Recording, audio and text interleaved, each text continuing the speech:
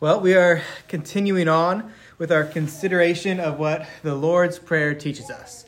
And that's the point of the Lord's Prayer. Of course, it's to teach us how to pray. We need to be taught here. And what a blessing it is to consider this. I mean, imagine if Joe Montana showed up to show you how to throw a football, or if Michael Jordan showed up to show you how to dribble and to hit a jumper. And there's no... Everybody here is of my age. I don't have to explain to the young kids that those are the true GOATs, not Steph Curry or LeBron James or any of those guys. Or what if you had like the world's greatest chef as your personal instructor in the kitchen, if you care about cooking at least? Well, you'd be excited to hear what these people had to say, what they had to teach you. You'd be on the edge of your seat, and you would be ready to implement what it is that they taught you. And why is that the case? It's because that they have shown us in their respective areas by putting to practice what they know. And when it comes to prayer, Jesus is more than an expert in this area. And we should be eager to hear from Jesus on this topic. That's how it is in Luke 11 and Luke's recording of the Jesus teaching on prayer. Jesus is off praying at some place, we read there. And when he's done, his disciples come up to him and ask him to teach them how to pray. They saw how Jesus was praying, and they knew that they had much room to grow there, and why not take advantage of questioning the man who's always prayed perfectly and so powerfully, with no hindrance or no limitations, or being hampered by sin and transgression in his life. And prayer is definitely and infinitely more valuable than a hobby, a skill, or a job. Communing with your God in Christian prayer is one of those things that all Christians, no matter age or no matter social status, no matter our education, it's something that we all share. It's present in the life of every Christian, and it is absolutely necessary to our life. As I said before, I think maybe the last time or the time before that, it is prayer that is the very breath of our lungs. By grace, that's true when we're thinking of it properly. And that actually will become evident for you this evening, I hope, as we consider the fourth petition here in the Lord's instruction on how to pray. That the Lord's teaching on prayer, when we get to this fourth petition, it shows us our utter dependency upon God for life and all things that constitute life, especially the Christian life. And by that I mean that we as Christians are aware of this, whereas the lost go about their life not seeing how dependent they are upon God at every moment. But before we think of this fourth petition, we need to briefly just recap the other previous petitions, because the fourth petition could be misconstrued if we're not thinking of it in light of what has already come before and in the context of how Jesus is instructing us here. So in other words, the fourth petition doesn't just come out of nowhere. It's in the process of the Lord Jesus teaching the disciples how to pray. And this petition comes fourth, meaning there's three other petitions, as well as a preface or an addressing of the prayer that's already been communicated to us. And we have to think about those rightly so that we can think about the fourth petition in a correct way. So the first thing that we need to remember is that we're praying here to our Father, to the Father who is God. Jesus puts this prayer in the most intimate of family terms rather than to just simply God. I mean, it's fine to address your praying to Almighty God or Lord. Those are all acceptable and okay, but it's important that Jesus here is showing us to actually pray to the Father.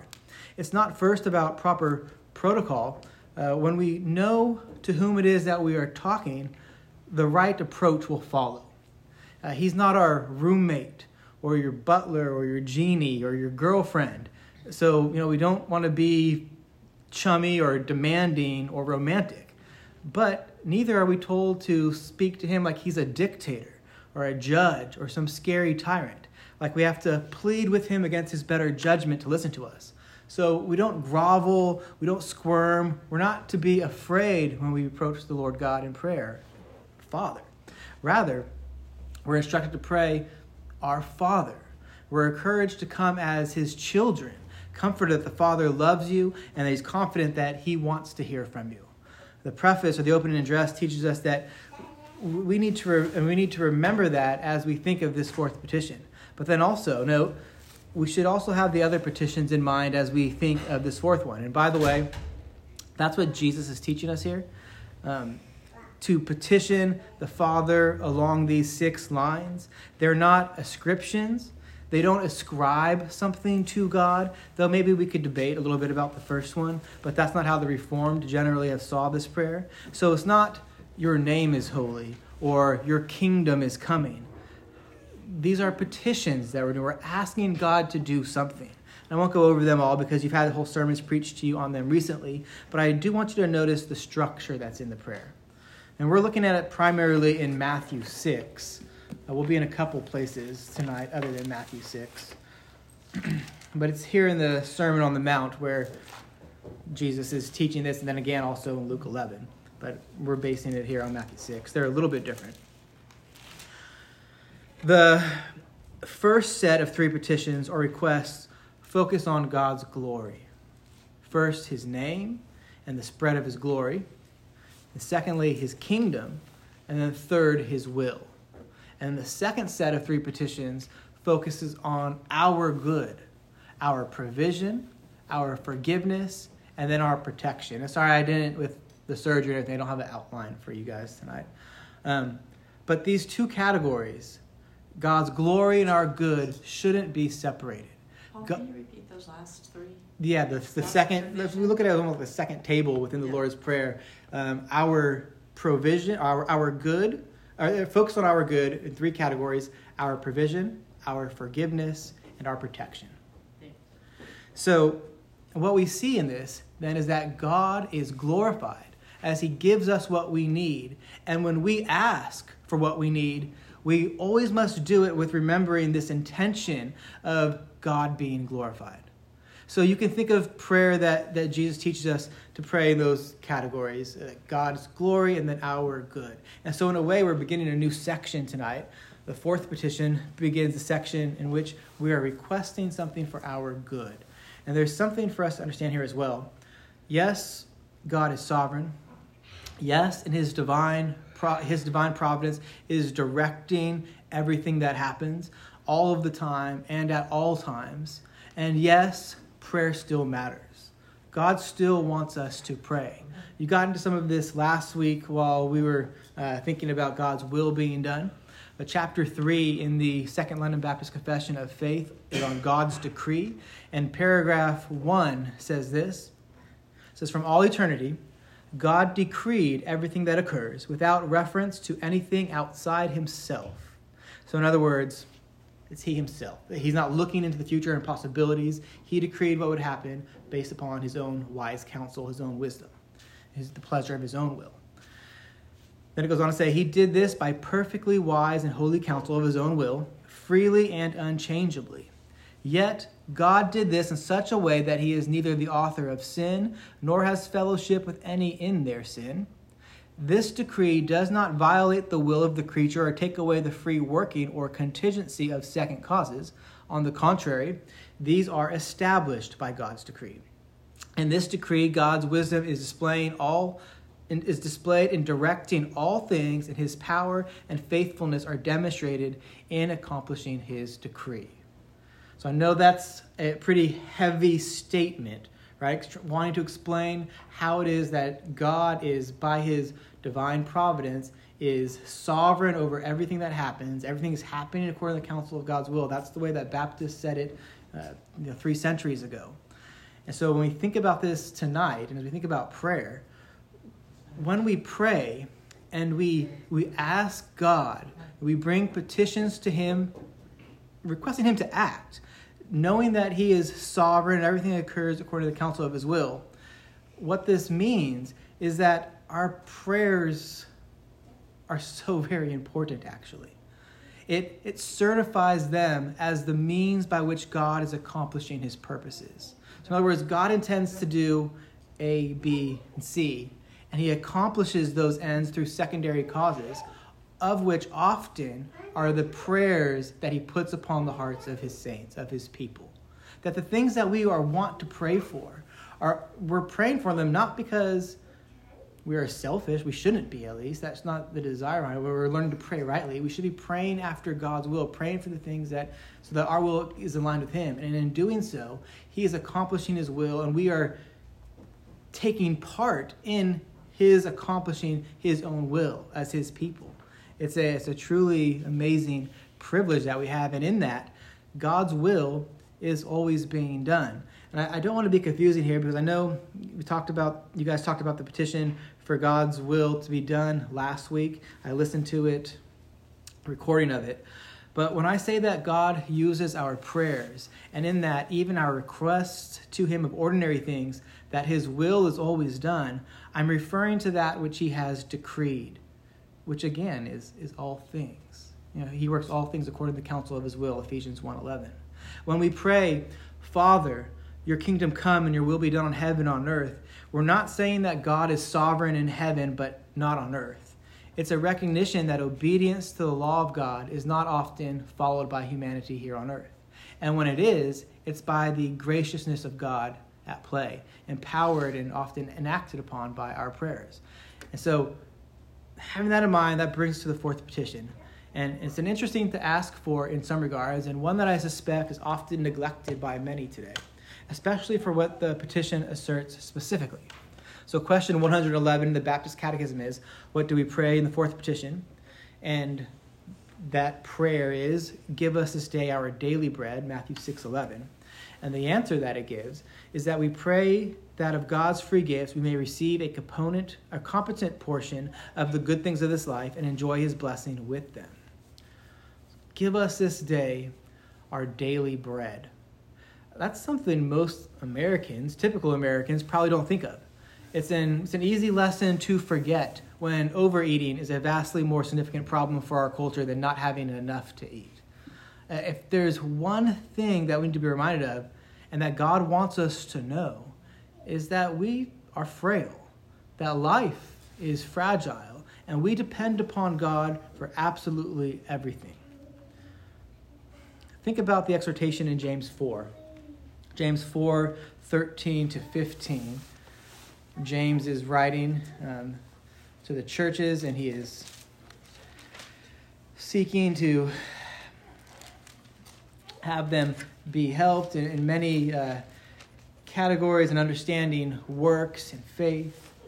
And in verse 13 in chapter 4, he says, "Come now, you who say today or tomorrow we will go into such and such a town and spend a year there and trade and make a profit.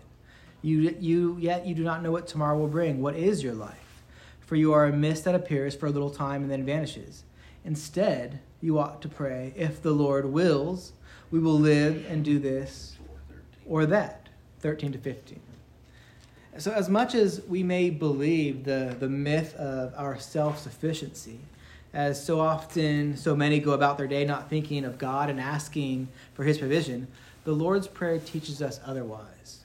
What God has planned, that is ultimate in our lives, in everyone's life. Even in a context like our own, which is somewhat disappearing, I understand, right? The dollar isn't going as far as it used to. But even in our context of excess, we ought to pray day by day for our daily bread. So we're just going to go through this petition word by word, nearly, and then a couple words in one section, and eventually we'll acknowledge the answer given in the Catechism. That's how Thomas Watson treated it. His treatment on this petition, really on the whole Lord's Prayer, is excellent. It's fantastic, I'd add. So the first word that we see in the petition is give. Give. That sounds a little weird, maybe. You're approaching God, give. Maybe too forceful, we might think, like we're bossing God around. But remember, we're approaching our Father here, and we're asking for what we need in light of his glory. I'm not a perfect father. I would like to be a better dad, a better father. That's a pretty regular prayer of mine even. But I'm never bothered by my children asking me for what they need, for what they truly need. And remember, this isn't the first thing that we pray. Jesus didn't teach his disciples to begin their prayers with a gimme, although there's certainly room in the Christian prayer life for short petitions that don't follow the pattern of the Lord's Prayer. But the order does matter. Not that it needs to be followed in some sort of a strict and rigid or robotic way, but getting the order correct, at least in our hearts, prevents us from turning prayer into a catalog of what we want from God as if he's some sort of a vending machine. So before we ask ourselves, before we ask for ourselves, before we petition the Lord with give, we're first concerned with God's name, his kingdom, and his will. And so coming from a humble heart, a heart that approaches the one true God in light of the same love that was known among the triune God from all eternity, give is not just acceptable, but it's in fact pleasing to God. When we pray give, God is not glad for demands that we are making, but he's glorified in our dependence upon him. We need God to give us something, everything. Truly, I don't want to give away the whole message yet, but he's glorified in us seeing our dependency upon him and then our realization of our need for him. And we shouldn't be afraid or embarrassed to bring to God our needs. We're to cast all our cares upon the Lord because the Lord cares for you, 1 Peter 5:7. Or think of the example in the Sermon on the Mount where Jesus gives when it comes to making petitions before God. Remember there it says to seek, to knock. Oh, no. We got it. Time out.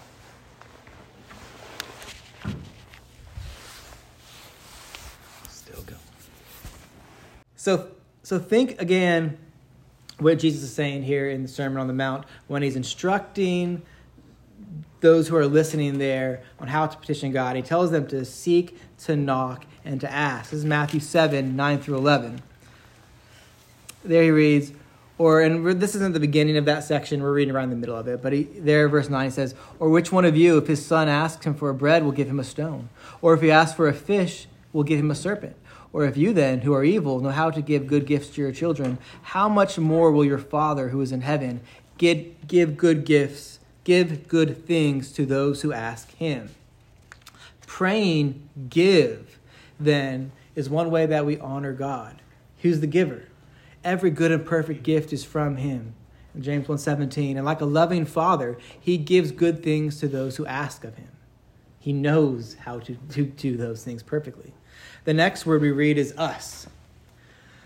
And that reinforces that what Jesus is teaching here is not some sort of a treat God like a vending machine idea. It's give us. The petition is not give me. It's give us. And so we see throughout the Lord's Prayer, we've talked about this before, it's presumed that we'll be praying with others. We're together asking our Father for what we need. And even if we pray this prayer individually, it's still important to remember the us. Thomas Watson points out that this is a use of the Lord's instruction in prayer, that we should be praying for others. Because after all, even if our own cupboards are full, not everyone's are. Not everyone has plenty of money in the bank. Some people live check to check. Not everyone has a house or a car or 2 or 3 or 4 cars, or if John was here, 6 cars, I don't know. Maybe, more than 10% of Americans are just about more than 10%, maybe more than that now actually, live below the poverty line. But I read before that much of the world survives on less than $2 a day. And so we should be mindful of others. Philippians 2:4 says, let each of you look not only to his own interests, but also to the interests of others. It's assumed there, in light of what the Apostle Paul wrote, that we're going to look after our own interests. That's glorifying to God. But we aren't to be selfish in that and neglect the interests of others. And of course, we'll see in a moment, bread means more than just food. We are praying for the whole physical and spiritual well-being of God's people, and not just for their well-being, but for their well-being for the sake of the first 3 petitions, for God's glory. And we're calling upon the Lord to provide for us so that we may honor his name, that we may live for his kingdom, and that we may obey his will. This, and then next, we read a set of words in this petition, which I think are the most important part of this petition. And that is this day, and then also daily. So give us this day. Then there's hour. We talked about hour in the context of us, but I'll have something to say about hour in just a moment as well. So we're thinking right now of the words this day and daily. Thomas Watson, again, he notes, we pray not give us bread for a month or a year, but a day. Give us this day. Jesus is teaching us a profound lesson in faith and dependence here, one that's easily overlooked in our flesh. I'm sure we'd probably all like to pray, Father, give us in this moment and every moment for the rest of our lives so we have all that we need, always at all times perfectly. So we need not worry about anything. And worrying is sin, and usually that's the case. And so that seems like a good idea to pray that. You have bread lined up all the way until heaven, a bank account with enough in it to deal with whatever it is that God brings your way. But that's not what we're instructed to pray here. Jesus wants us to pray for what we need this day. He wants us to not ask for a lifetime supply of bread, but for our daily bread. This is the same lesson that the Israelites learned from Egypt. It's recorded back in Exodus 16 on their way through the wilderness in the Promised Land. They want to collect enough manna and quail for the week or for longer. But God strictly forbids them from storing it up more for later, with the exception of being able to collect 2 days' portion right before the Sabbath. So that way they don't have to go out and do that on the Sabbath, and the Sabbath can be regulated to focusing on the Lord and worship. Of course, this doesn't mean that we can't save money or that we have to live paycheck to paycheck.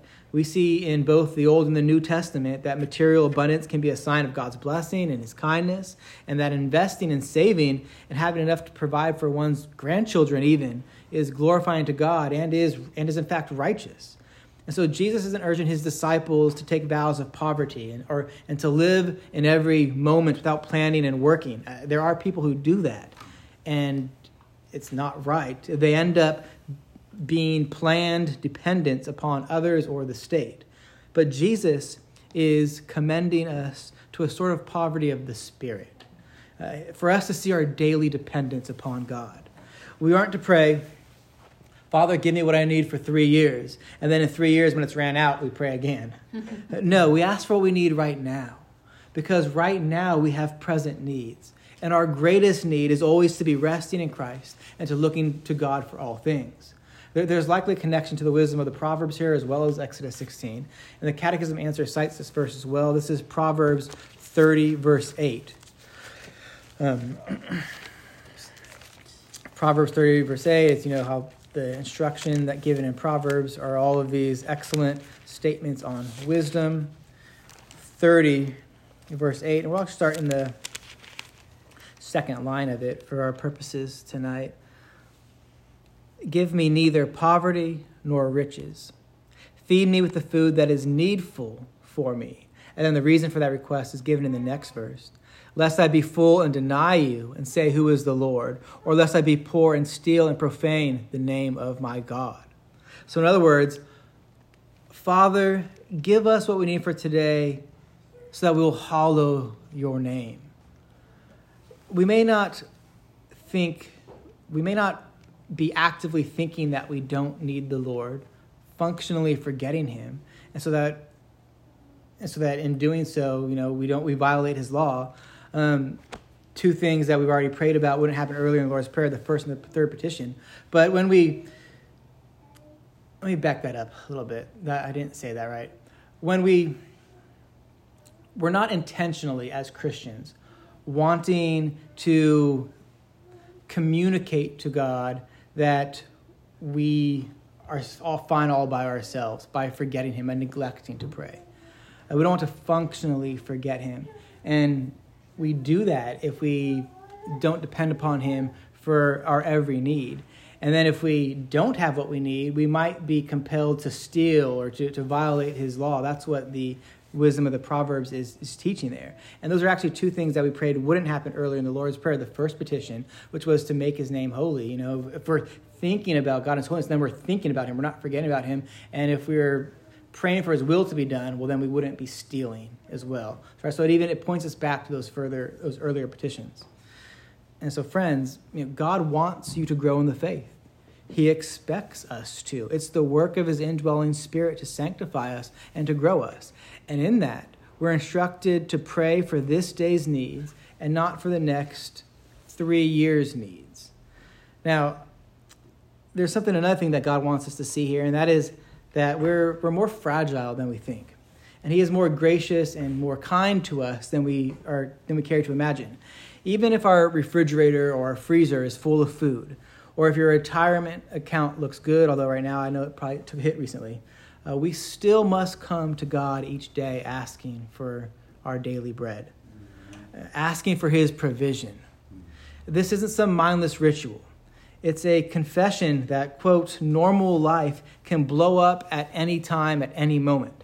One day you can be on vacation out of the state, and then you break a leg and you can't help pack up the battle van. You can't drive yourself back 10 hours and help watch the gang of kids that you have. And then when you get home, everything is hard to do, and you find out you need surgery, and it rains, and then your roof is leaking, and then your commuter car has a dead battery, and that you learn about right at the time when you're planning to leave to be somewhere timely.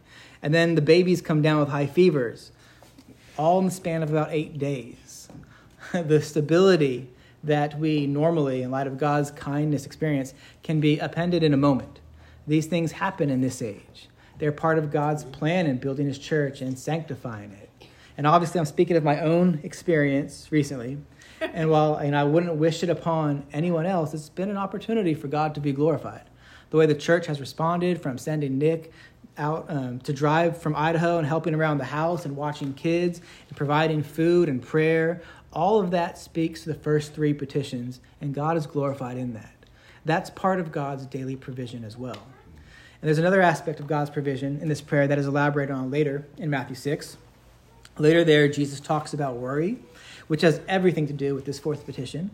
And let's be honest, we all have occasions, sometimes for some people might feel like the normal way of things, where we worry.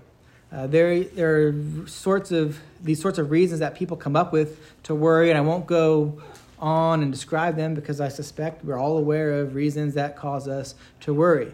But Jesus says it doesn't have to be that way. 3 times he says, do not be anxious in Matthew 6, 25, 31, and 34. And he gives all sorts of reasons as to why we should not. The examples, 7 of them. 1, life is too important, verse 25. 2, you're too important, verse 26. 3, it doesn't do you any good anyway, verse 27. 4th, God cares about you, verse 28 and 29.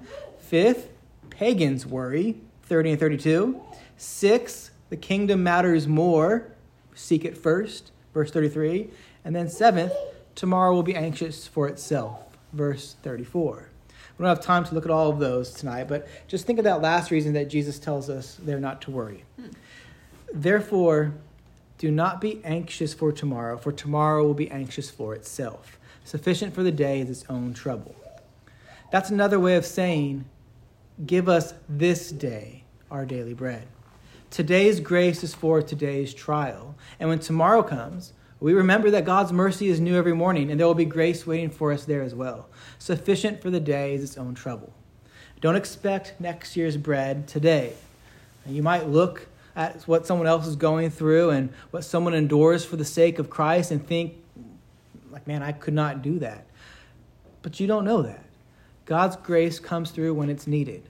And faith in this regard is trusting that when the future comes, our Father will give us what we need in that moment. God provides for us what we need when we need it. We needn't worry about having what we need in the future as if God isn't faithful, because he is faithful. He is the faithful one. And one quick word about the hour here in this prayer. Give us this day our daily bread. Our is a possessive word, isn't it?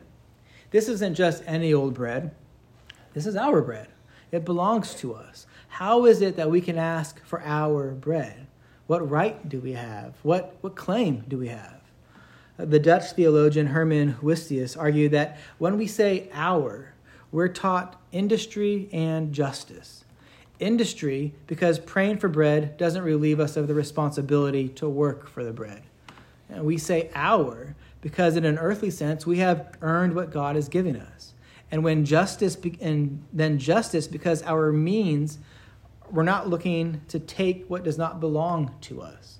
In other words, we don't expect to eat by sloth or by theft. We only ask from God what we need and what we could expect given our steadfastness with the opportunities we have been given. It works in conjunction with that. We're not to be like those Thessalonians that the Apostle Paul addressed, who were not working because they heard the Lord was to come back soon. No. Again, God decrees everything, and he accomplishes his end through secondary causes, through means, often which prayer being one of those means. Now, bread. When it comes to the bread, there is a long history of the church understanding this in both a physical and spiritual sense. Augustine summarized the tradition of the early church when he argued that daily bread could refer to three things. Number one, all things necessary for sustaining life, which is essentially the catechism answer. Then two, the sacrament of the body of Christ. And then three, spiritual food. Certainly the first and most obvious meaning is physical bread, which includes more than bread, but food in general.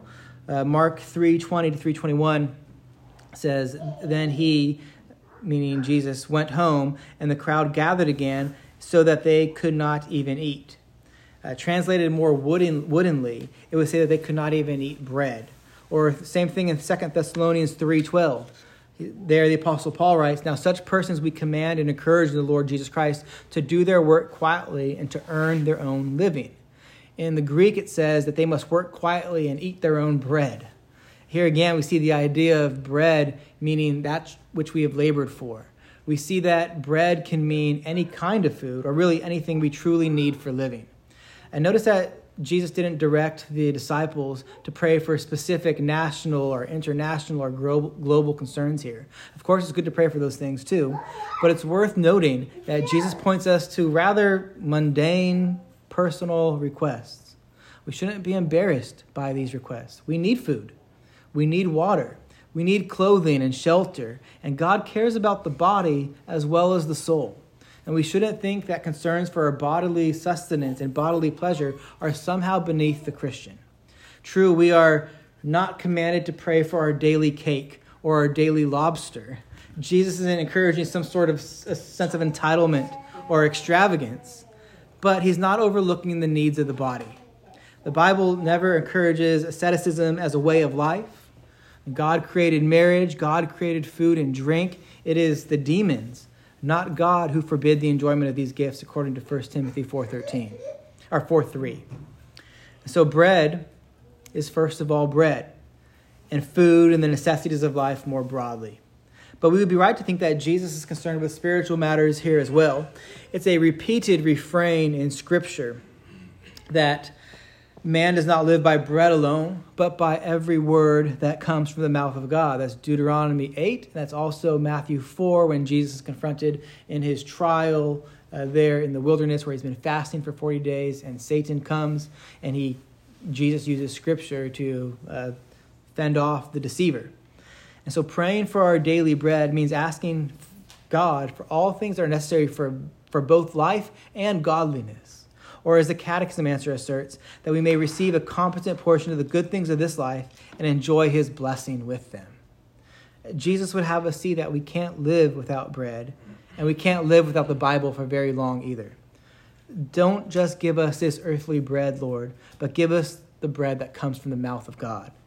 Jesus is emphatic in his ministry that there is a better bread out there, that we should seek the heavenly bread that can feed us not for just a day, but for all of eternity. Most importantly, Jesus has some important things to say of himself. So you could turn to John 6 with me.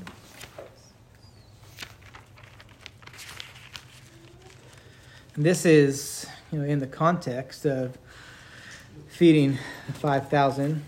And then he gets on a boat and he travels. Or no, this is where he walks across the body of water. And then John chapter 6. Oh, no. Verse 35. So he's talking with his disciples. And Jesus, and there's also others there who aren't his disciples. And he says to them, "I am the bread of life. Whoever comes to me shall not hunger, and whoever believes in me shall never thirst." So first off, he is the bread of life. Then a few verses down, John 6:41. So the Jews grumbled, these are the ones who aren't believing, grumbled about him because he said, "I am the bread that came down from heaven." So he is the bread of life. He is the bread that came down from heaven. And then John 6, verse 54. "Whoever feeds on my flesh and drinks my blood has eternal life, and I will raise him up on the last day." So in other words, whoever feasts on this bread that is Christ lives on forever, has eternal life. When we think about the Lord's Prayer and we come to this petition day after day, our hearts should be singing that simple song, "Give me Jesus. Give us this day our daily bread. Give us Christ."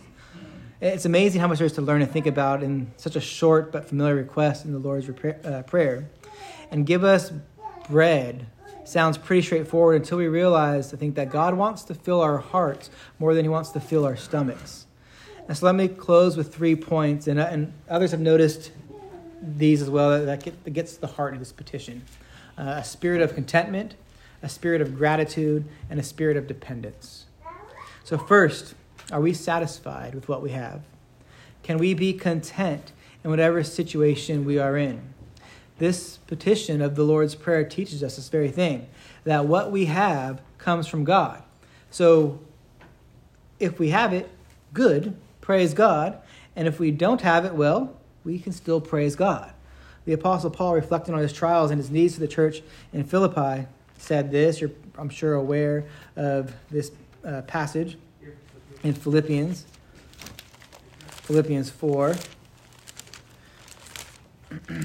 I'm going to read the extended portion of it, but more than just 10 and 11 and 12. But beginning at verse 10, "I rejoiced in the Lord greatly that now at length you have revived your concern for me. You were indeed concerned for me, but you had no opportunity. Not that I am speaking of being in need, for I have learned in whatever situation I am to be content. I know how to be brought low and how I know how to abound in any and every circumstance. I have learned the secret of facing plenty and hunger, abundance and need. I can do all things through him who strengthens me. Yet it was kind of you to share my trouble. And you, Philippians, yourselves know that in the beginning of the gospel, when I left Macedonia, no church entered into partnership with me in giving and receiving, except you only. Even in Thessalonica, you sent me help for my needs once and again. Now, not that I seek the gift, but I seek the fruit that increases to your credit." See, it's done for God's glory. "I have received full payment and more, and I am well supplied, having received from Epaphroditus the gifts you sent, a fragrant offering, a sacrifice acceptable and pleasing to God. And my God will supply every need of yours, according to his riches and glory in Christ Jesus." You see, give us this day our daily bread. What Paul had, he's learned to be content with because every day he was dependent upon Christ. And Christ meets our needs every day. It's only when we think we know better than God that we begin to that we go and fall into discontentment. But we can learn by the grace that God gives us to be content because it is God who supplies our needs. And he often does that, again, through the church body. Again, the last 2 weeks, the church body has abundantly stepped up where, well, no pun intended, I can't step, So that's the first area of application. Secondly, it also teaches us a spirit of gratitude. James 1:17, I mentioned earlier, I'll say it again. "Every good gift and every perfect gift is from above, coming down from the Father of lights, with whom there is no variation or shadow due to change." Not just some good gifts, but every good gift. Do you have kids, a spouse, friends, a good church, transportation, job, a roof over your head, a favorite food, favorite movie, favorite song, a bed to sleep in this evening, shoes on your feet, money in your pocket, some food in your belly, a Bible to read in your own language? Every good gift comes down from the Father of lights. Give thanks to God for what we have, and for what we don't have, God is also sovereign over that as well. If you're a Christian, you can be sure that God has taken care of you in the past, and he knows your needs in the present, and we all know the future that awaits us, don't we? Nick spoke of it this morning, some of it, the future that we have as Christians based upon the merits of Christ, a banquet in heaven. He's preparing a room for us. We read of in the gospel accounts, an eternal body that doesn't have the problems that these earthly tents often have. All based upon what God has done for us. Not the good things that we have done in this life, not our recognition of our need for God even, but all based upon what Jesus has done for us, what he's obtained for us. And then lastly, a spirit of dependence. Most of us probably thank God for our food every day. I mean, I imagine that it's a pretty normal and basic thing for Christians to thank God for their meals, their breakfast, lunch, dinner, all of that. But how often do we ask him for food? It's easy to overlook in our affluent culture. For the most of us, we just assume it. We assume to have it. And in one sense, it's a tremendous blessing. But it's also a profound danger. We don't want to forget God. But praying this prayer reminds us of our dependence upon him. The word daily suggests that we are to pray this prayer, not necessarily the Lord's Prayer, empty-minded or something like that, although there's nothing wrong with praying this prayer. It's a rich and valuable prayer in so much as we are actually, not just using it as rote repetition where we're not engaged in our mind. But if we pray something like this every day even, it is the point. Something like this, like, Father, today I need your help. Today I need your blessing. Today I need your provision. Father, help me to not sin in this way. We're going to get right into next week here, or lead me not into temptation. So it is, again, it's just seeing this daily need for God. And so go to God with your requests. Honor God by trusting him and his power to provide for you rather than in your own power to provide for yourself. Again, I think it's accidental. I don't think most Christians are intently thinking to forget God in this regard. We just go about our lives because we're often busy, and we don't think to acknowledge our need for God every moment. Every breath we take is the Lord's working in our life, our lungs operating, our hearts beating. That is the Lord providing for us. When Jesus fed the 5,000, he wasn't just showing them this miracle to attest to his deity. He was also showing them that he is the one who can and who will take care of all of their needs. And look to God to satisfy you, church. He's not too busy. He's not incapable. He is sufficient in every way possible, and you need him. I need him. And we glorify God by being needy and seeing our need. God's not impressed with people who think they don't need any help. I think of the old hymn. We sing it here, but we read, I need thee every hour. In joy or pain, come quickly and abide, or life is vain. I need thee, oh, I need thee. Every hour I need thee. Oh, bless me now, my Savior. I come to thee. That's the heart of a Christian. And that's what the Lord is teaching us here in this fourth petition, that we need the Lord. So let's pray, and then if we have any questions or comments, I'm happy to take those. But our Father in heaven, you are glorious, and we are grateful that you are so faithful and you are a perfect provider. And Lord, we ask that you would put it upon our hearts to be more dependent upon you, that you would cause us to grow in prayer. I'm even encouraged, Lord, to see that there are people in this congregation that are, publicly asking for that help even, Lord. And the truth of the matter is that we all would like to grow in our prayer life. So we pray for grace in that regard and ask, Lord, that you would continue to teach us how to pray as long as you give us time here on your earth, that your will may be done and that we may rejoice in taking part of that. In Jesus' name we pray. Amen. Amen. All right. Well, any questions? Anything I try to clarify or straightforward enough? Yeah. One of the reasons that we might not daily petition God for food is if no food comes into our house, like for the next month, we'll still be able to eat just by the amount, the grocery store that we have within our own cabinets. Houses. I know. but I recognize the intent of that especially when you talk about the air that we breathe. It's the amount of stuff that we just take for granted. Well, I could actually tell that your kids moved out a while ago because I have my kids come to me, well, there's nothing to eat, Dad, and the refrigerator and the pantry is stocked. Ivan told us he locks his snack cabinet. Ivan Stewart, opens it on Sundays. That's wisdom. This is wise there, yeah. Yeah. Otherwise, they just come in and they don't eat dinner and lunch; they just eat snacks all the time. But you're absolutely right. We have so much. That's even I was impressed. You're talking about the intent to recognize that day by day, literally second by second, we're dependent upon God for being on this side of the grave, really. Amen. And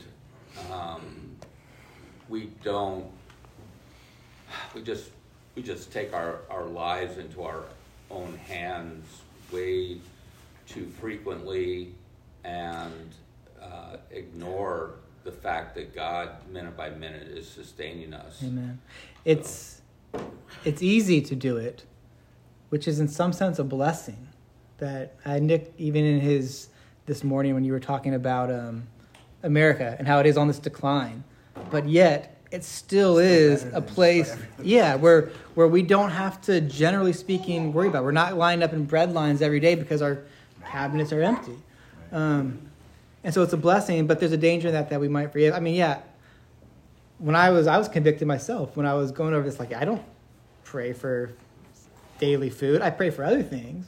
I never really thought about food because it's just always there. Right. And I thank God for that. I do.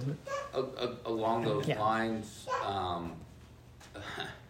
when I think about, is it, especially when Nick was talking about that this morning, and I asked, is that necessarily a good thing, net, that we are the most, let's call it, just prosperous nation in the world or something like that? Yeah. Because it sometimes minimizes our recognition that we are dependent.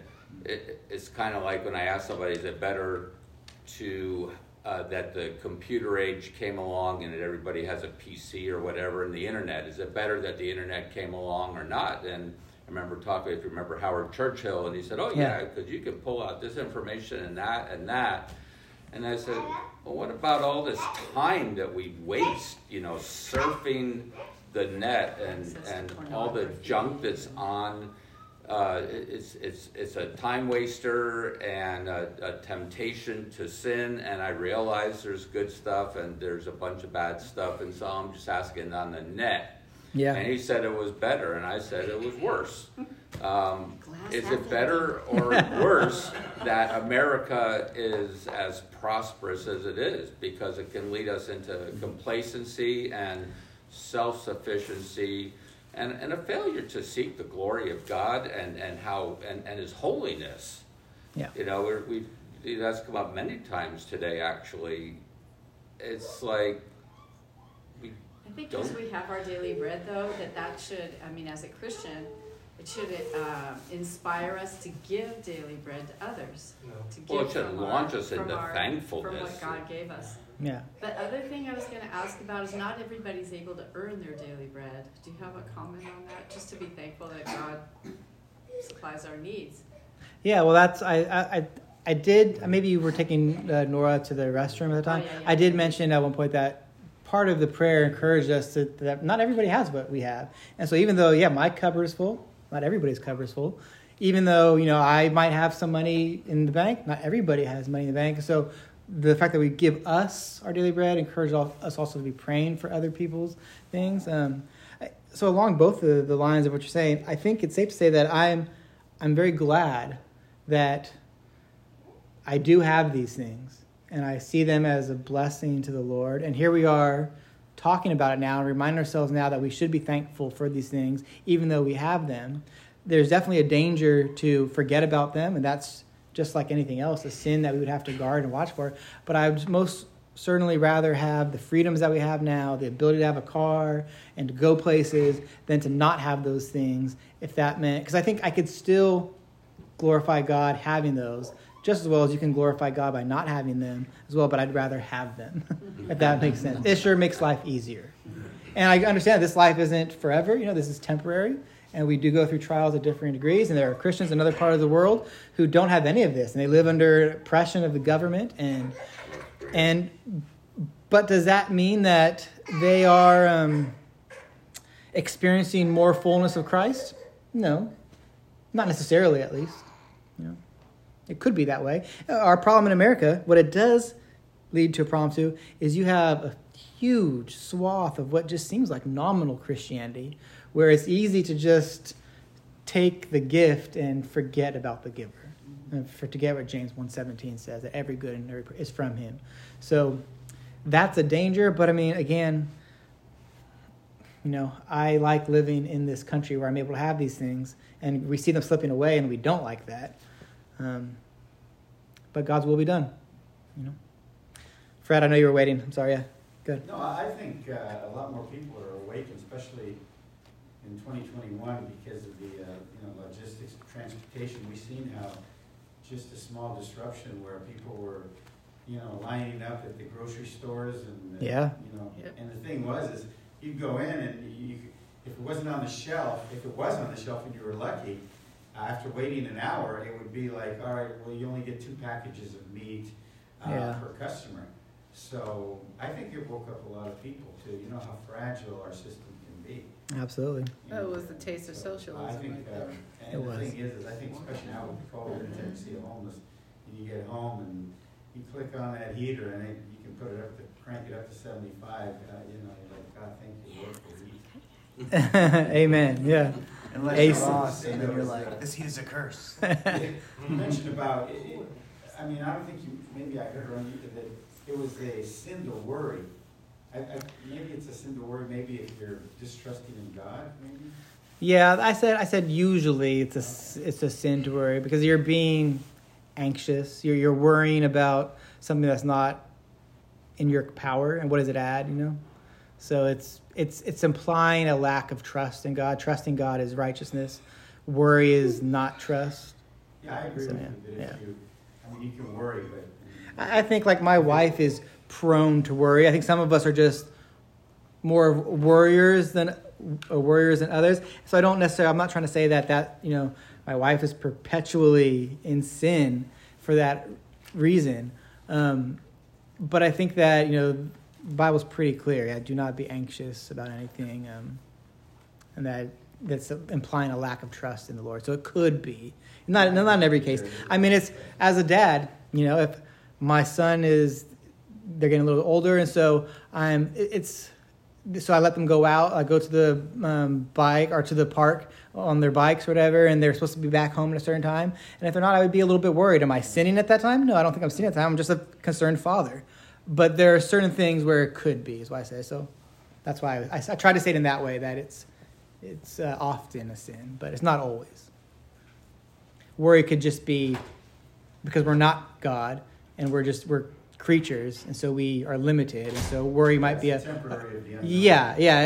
It could be an expression of a right attitude, but at the same time, ultimately you trust in God. So.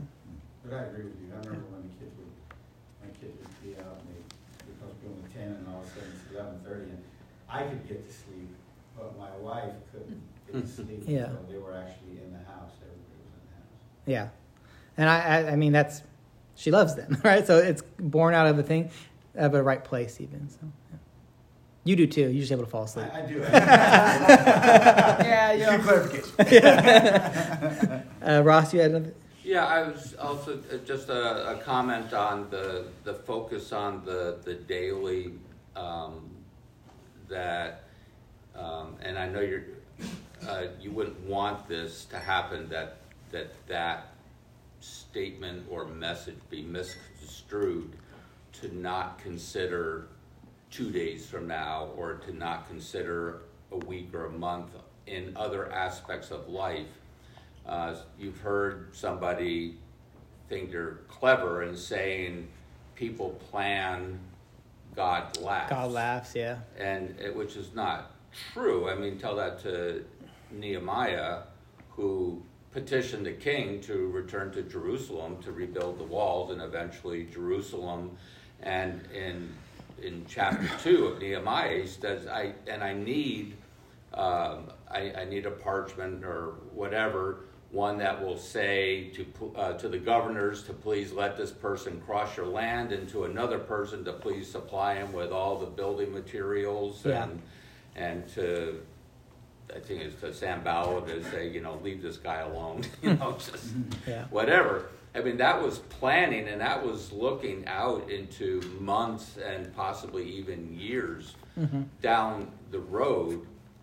But that's not a violation of give us this day our daily bread. Not at all. Yeah. And I'm just bringing that up, that planning is not a bad idea, number one. And number two, that doesn't preclude Nehemiah from daily petitioning the Lord as he's going along and fulfilling that plan. Absolutely. So people shouldn't misconstrue, all right, throw everything out. I'm just, don't even think about 2 days from now. I'm just going to think one day out for the rest of my life. Yeah. And that'd be wrong. I agree. I think that man plans and God laughs. I think that's based off of James 4, where it talks about he who goes to another city and he planned to do this and that, but if the Lord doesn't give the provision, then it's not going to happen. And so I think that's based off of that. But even, I did say that, it was brief, I didn't go into much detail about it, but I did say exactly what you're saying, that this isn't telling us to live paycheck to paycheck or not plan. I think I mentioned that it's righteousness and goodness even to store up so much, even that you'd have some for your grandchildren. One of the epistles mentions that. It kind of reminded me actually of my son Benjamin, who's not here tonight, every week praying that we would have a good day. All right, yeah. You know, I mean, it could be annoying to some, but it's also a reminder to us to just have that simplicity of a child, to know that we need every day to ask the Lord to be our provision and give us daily bread. And it was it really struck me when you were praying about that, because it's that daily part of it has a great significance that we often How old is your son? think past it. He's 7. Wow, that's beautiful that you do that every day. Doesn't annoy me at all. Well, I he love does it. like every Sunday night Yep, when he's he goes, here for prayer. "Everyone He have a always good says, day." we pray that God. Is that your Ben voice? Yeah. That's why I said everyone. I know, that's good. Tiny Ben. Yeah, so I did say that, Ross, or maybe more of a comment in passing, that God doesn't want us to live just as Right. take vows of poverty is what I said. He doesn't want us to do that in order to fulfill his command. But it's just like what you were talking about earlier. You know, we have so much. Is that good or is that bad? Well, it's good. It's a blessing, but there's a danger of forgetting God, but it doesn't mean that we have to forget God. So,